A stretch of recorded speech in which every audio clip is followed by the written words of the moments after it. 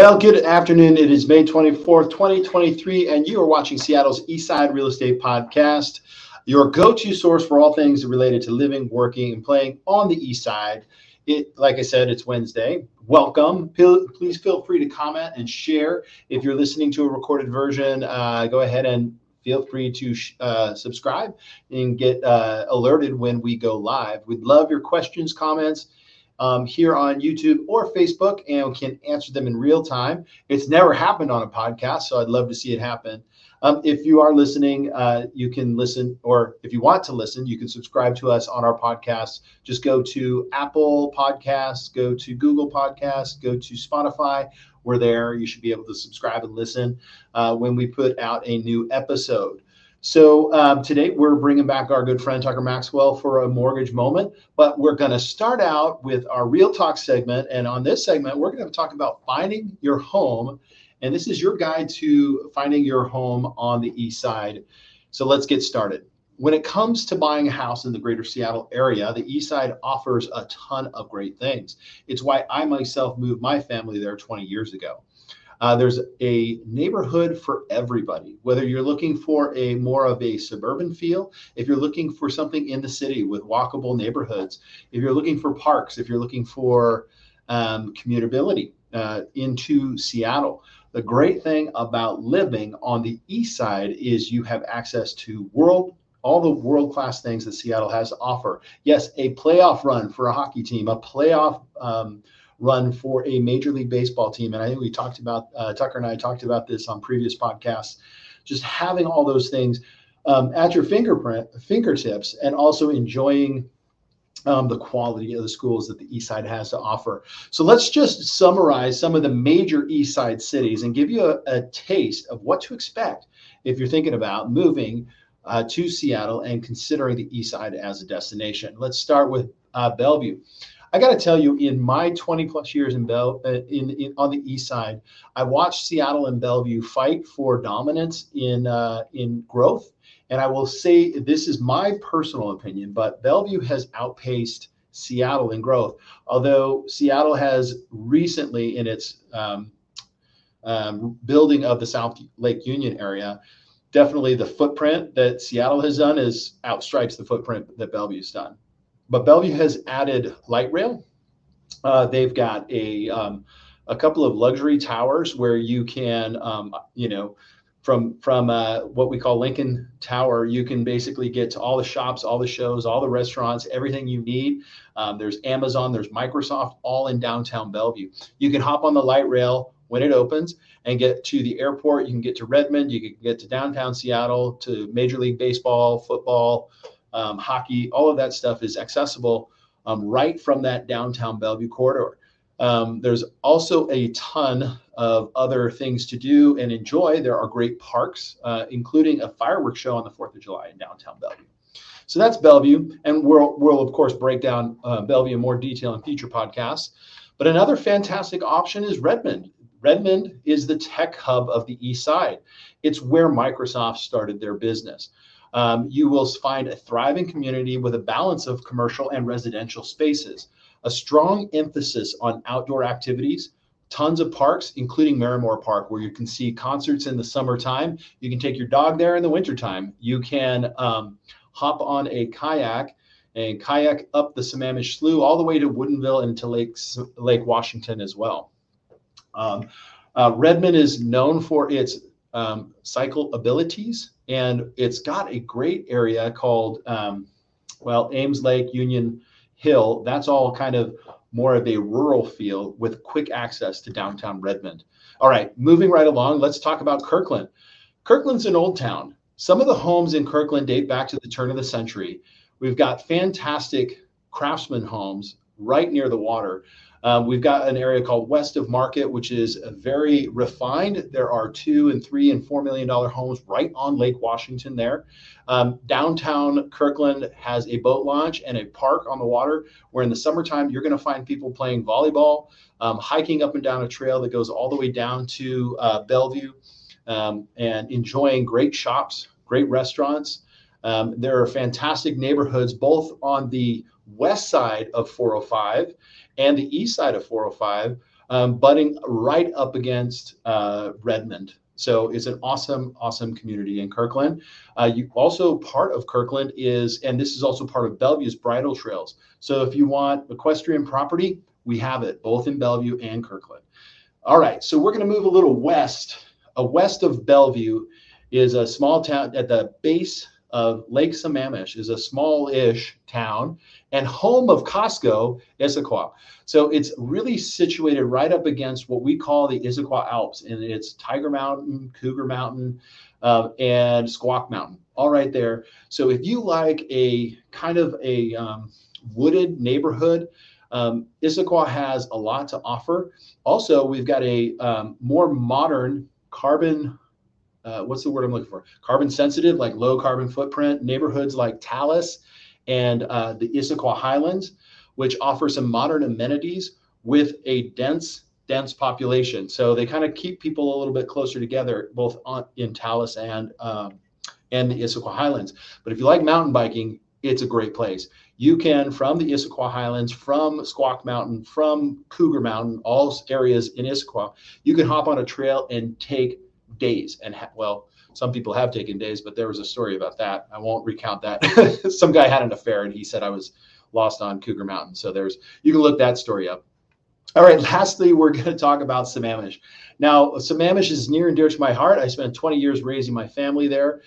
It's a fantastic bedroom community. There isn't a sense of downtown, although it's slowly being built with the Sammamish Commons. Beautiful parks. One thing that is known about Sammamish is exceptional school districts. It's got two, Lake Washington and Issaquah, so they can kind of vie and compete for who's the best school district. And I got to tell you, if you lived in the North End, you felt Lake Washington was the best. If you lived in the South End, you felt like Issaquah School District was the best. I don't know. Kids up there all turned out pretty good. But definitely, if you have kids who are involved in sports, there's a active student sport community up there. It's really quick access to Lake Sammamish, where you can go boating, water skiing, wakeboarding, all of that good stuff in the summertime. And in the wintertime, it's about a 30-minute drive up to Snoqualmie Pass. So it's a great location. Those are just a few of the many phenomenal neighborhoods that make up the Seattle's East Side. If you would like to know more about the East Side, I would love to help you. I am the managing broker of the East Side real estate team, where our niche is to focus on helping buyers and sellers on the East Side. I'd love an opportunity to help you. You can reach us at, you reach me at 425-276-7008. That's 425-276-7008. All right, that's our Real Talk segment. Next up after this short commercial break, we're going to welcome Tucker Maxwell back. We're going to talk about skills and tips and techniques on how to win in a competitive market, because that's what we're in right now. So come back after this short break. The pest stops here. Green City Pest Control is your full-service pest solution for all your pest control needs. With an owner with 32 years experience, a board-certified entomologist, and rodent specialist, we do it all. Bats to rats, crawl space, or attic. Call us and we will resolve your problem. 425-413-9700. Oh, wow, that's weird. I did not mean to hit that banner. Hold on a second. How do I pull that off? Oh, thank you. That was weird. What was that untitled design? Okay, did not mean to do that. Forgive me. All right, this is a live show, so anything can happen. Welcome back to the show. We are going to talk with our good friend Tucker Maxwell about winning an offer on the East Side. So let's talk, Tucker. How competitive is our current market? It's hot. It's definitely back. For a well-priced home, it's fetching multiple offers over list price, and buyers are having to do whatever they can to look outstanding so that the sellers accept their offer. So right now, I mean, this is kind of like from a standpoint of a lender, what are the characteristics of a winning offer? Yep. So great question, Dan. We see the winning offers, right? So, because that's the loans that we get are the ones that actually get accepted by the sellers. And I would say a majority of our offers that we are having accepted right now have escalations or aggressive price points. So For the most part, they're over the listed price. So that's characteristic number one, is no real deals to be had in the marketplace right now. Whatever the list price is, the winning offers are typically at or above that price. So that's number one. And then two, it's as few contingencies as possible. So there's, 4 or 5 different buyer contingencies that protect them throughout the escrow closing period. So as few contingencies as possible. And then the final thing is the speed. How quickly can we deliver those proceeds to the seller? Oh, I think that's an interesting point. So in the mind of a seller, anybody that has any kind of contingency, financing, it's a concern, like how confident can we be that this lender can deliver, whether it's a 3-week close or a 2-week close? How do you as a lender provide sellers, it's what I'm looking for, comfort that they can take that to the bank, so to speak?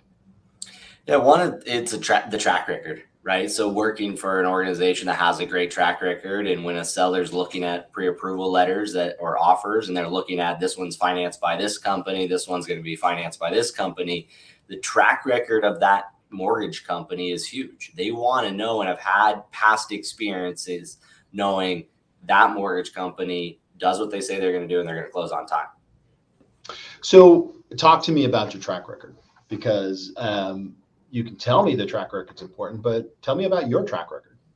Yeah.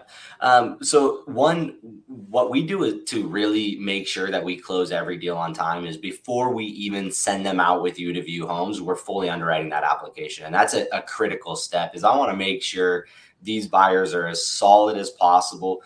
I can't prevent them from getting laid off. That's like the one possibility that I can't really control. But we're going to do everything we can up front to vet them as potential buyers and check every box, collect every document that we need to say, yes, Dan Edwards as a person is qualified to buy a home. And we've already done all the legwork on him as a buyer. Once you accept our offer, we need a title report that says the sellers are who they say they are, and there's no liens that need to be cleaned up. So a clean title report and an appraisal, and we're good to go. There's no vetting the buyer and saying, hey, is Dan actually employed? Does he actually earn income? We're doing that all up front, so we're not having to check that off once we're making offers. And, I'm going to be a little vulnerable here, but, there's been times when I've been out with a buyer who, for whatever reason, didn't go through that process. And as much as I can compel and talk about the importance of doing it, have you had any buyers lose out on deals because they decided not to go that fully underwritten process? Absolutely. I think fortunately for us on the lending side is you all are so great at saying, hey, we're in a competitive market. And as an agent that has represented sellers before, we're going to call the lender. We're going to make sure that person's been through underwriting. And I'm telling you, it's going to make a difference. Typically, because you're having that conversation on your side of the table, we get teed up perfectly so that they know it's something that they need to do. But the second piece is they don't take us serious. They find a home they really love, and then they realize that they can't compete against all these other offers because they haven't done their homework to get underwritten. They can't waive contingencies. They aren't sure about how to handle a low appraisal if that happens. And so they find the home they love. They try to make an offer. They don't win. And because that happens, then they know we better get it fully underwritten and pre-approved so we don't miss out on the next home. All right. So let's talk about these contingencies. So we can talk about the inspection contingency and all that stuff, but because we're talking to Tucker here, I want to kind of stay on the ones that directly relate to financing. So the first one is a financing contingency. Then we have the appraisal contingency, and then we have the home sale contingency. Now, the first two kind of stick together because they're a part of an addendum that we put on our listings called the 22A. It's financing contingency. So when is it safe for a buyer to remove that from their contract? Yep. So once they know that they've been fully underwritten and that they have confidence from the lender that they've done everything they can possibly do to ensure that they're financeable. So a telltale sign, have you submitted an application? Have you filled out a questionnaire, told us who you are, where you live, where you work? Step one. Two, have I let that lender pull credit? Done a hard inquiry into my credit and they know exactly what we're dealing with from a credit score and a liability standpoint. And then third, what I always tell people is if you didn't submit documents, you probably shouldn't waive financing yet because they haven't fully vetted you. But if you do all three of those things, you sign some upfront disclosure package that says, yes, lender, you can check into my social security number, you can vet my tax returns, you can reach out to my employer to verify employment and income. Once you know those things are done, then you should have the confidence to know that your financing is secure. The final step is working with a lender that's going to guarantee that approval. So for instance, us at Guild Mortgage, we say, hey, we're going to put our money where our mouth is. And Dan, if you extend earnest money to the sellers, we're going to guarantee a portion of that. And so I can't tell you exactly how much to do for earnest money, but I can tell you that up to a certain dollar amount, Guild's going to stand by. And if I messed up for whatever reason in underwriting, we're going to reimburse you for that lost earnest money and lost moving costs, like hiring a U-Haul truck, inspection fees, things like that, to give you the confidence that says, yes, we've done our homework and we're willing to pony up some money if we made a mistake. Yeah, Tucker, I think it's important to note that, from a standpoint, buyers are very wary to waive a financing contingency because it's such a nuclear option. Having a lender that backs you with your, pre-underwritten saying, no, we back you and we will cover some of your earnest money. That's a big deal. And it does give that buyer more power to compete against others. Appraisal contingency. Now that would probably for example, if you did waive the financing contingency, that's also waiving the appraisal contingency, but you can actually do that without it. Why would somebody then also waive the appraisal contingency?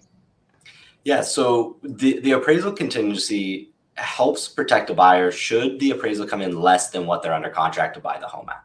So if we're really aggressively trying to buy this home and we're offering a price above the listed price and the appraisal comes in lower than where the sellers have accepted our offer at, we as the buyers potentially have to cover that gap. Because as a lender, we're going to lend to the buyer based on the appraised value, not their willingness to pay. And so it potentially creates a situation where you have a gap between contract price and appraised value. And so this appraisal contingency tells the seller, how do we plan to handle that gap? And there's a few ways that we can handle that gap. And we need to do the homework up front to determine what are our capabilities. The most competitive way to do it is to waive it all together and say, whatever that gap is, I'll pay for it. So if it's $100,000 difference, I'm on the hook for that $100,000 difference regardless. The other way that you can potentially include an appraisal contingency but still be pretty competitive is say, I'm going to put a dollar amount on that risk. And I'm going to say, I'm willing to cover the gap, but only up to a certain dollar amount. And whatever that dollar amount is, I'm going to put it on paper and say, hey, sellers, I'm willing to cover a low appraisal to the extent of $40,000 or $50,000. But if it's bigger than that gap, we're renegotiating. Yeah, I think it's important. And this is the importance of working with a lender that understands this. And I mean that wholeheartedly, because I can have more confidence in negotiating hard for my buyer if we have the confidence in the lender that here's the big difference. If you're putting 3% down versus 20+% down, it's a difference in how your strategy is. If you're putting 3% down, it means your debt to income ratios may get out of whack if you actually have to come in with more or can't finance as much. But if you're putting 25 to 30 to 40% down, waiving an appraisal contingency is no big deal. I always say that, but however, somebody's going to call me on and say, well, that seems like it's very dangerous. It depends. Do you plan on living in the house for 5 years? Because even if the house doesn't appraise it where your contract price is, that pending going to close sales now becomes the benchmark in that neighborhood. A year later, everybody's going to sit there and say, oh, we're appreciating now at this rate. So the value will catch up between 2 to 5 years. Okay. So that, I think, the appraisal contingency concerns me less. And then when you back it with the finance contingency as a whole, the last one is a home sale contingency. And I think that's confidence in the fact that your home is closing. There aren't many loans that are not contingent on the proceeds of a sale of a house. So we have to have a home sale contingency. But you're saying you have a program that allows us to waive that as well? Yeah, absolutely. So again, going back to our competitive market, if there's cash offers on the table or these really strong buyers with 30% down, and our down payment funds are coming from the sale of that home, that may deter a seller from accepting our offer. They may say, "Hey, is your home ready to be sold? How long is that going to take? Maybe we don't want to take that offer." So talking to a lender about, are there any solutions that allow me to buy today, one move, so I'm not in temporary housing in between homes, and then sell my home after the fact without that contingency? And there's a couple of solutions out there from the lending side, and one is a bridge loan. So can we tap into that equity that you're potentially going to receive by selling it, give you those proceeds today to go and buy, move into the new home, sell later, and then pay off that bridge loan? So that's one solution that allows a buyer, if they can qualify for that, that allows them to remove the home sale contingency. They have their equity now to buy. That's kind of option one. And then the other one is, looking at the ability to recast. You mentioned 20, 30, 40% down. Well, that buyer may potentially still qualify with 5% down or 10% down that they have liquid and available. So buy now with less down, then sell, and then use those proceeds to then lower your loan amount later, resulting in a lower monthly payment without the need to refinance through a recast process. And now you get the loan with no private mortgage insurance at the monthly payment you intended on. But again, we've removed that home sale contingency. You've bought before you've sold, and now you're into your new home with one easy move versus moving twice. Gotcha.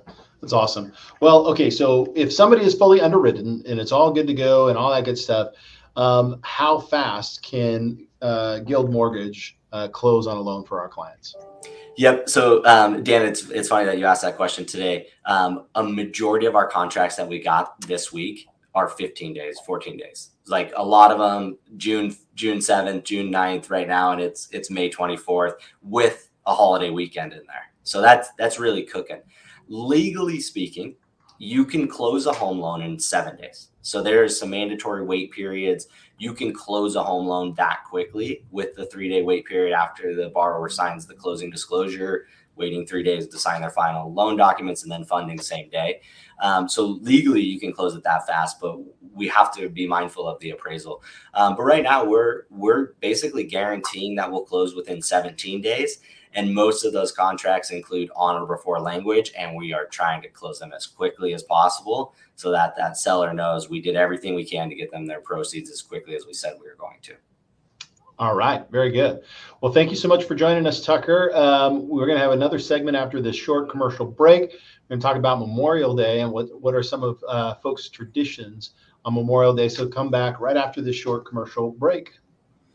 It's about time. Do you find you never have enough time for what matters most to you? Our comprehensive It's About Time virtual productivity program teaches you the secrets of long-term, sustainable, and life-changing productivity. We provide monthly webinars, implementation challenges, resources, community, and accountability. You'll learn tips, techniques, and strategies to help you more effectively and efficiently manage your email, tasks, time, workspace, priorities, projects, and resources. You'll implement organized systems and productive habits that work. You'll finally get better results at work, experience less stress, have more time to dote on your clients, time to spend with your family and friends, take better care of yourself, pursue hobbies, and get more out of life. Do you crave more time for what matters most? Are you ready to take control? Isn't it about time? Well, to start having more time for what matters most to you, call us at 206-579-5743 or visit our website for more information at www.itssimplyplaced.com. Again, that's 206-579-5743 or visit our website, www.itssimplyplaced.com. Join today because really, it's about time.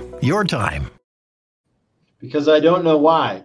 Join today. I don't know what's going on with our video feed, but sorry about that. So this weekend, we recognize Memorial Day. That is a holiday that we recognize those who fought and died for the freedom that we enjoy. And, my wife's, both of her grandparents were belly gunners on, what are they called? The B-27 bombers. Both of them were shot down over Germany.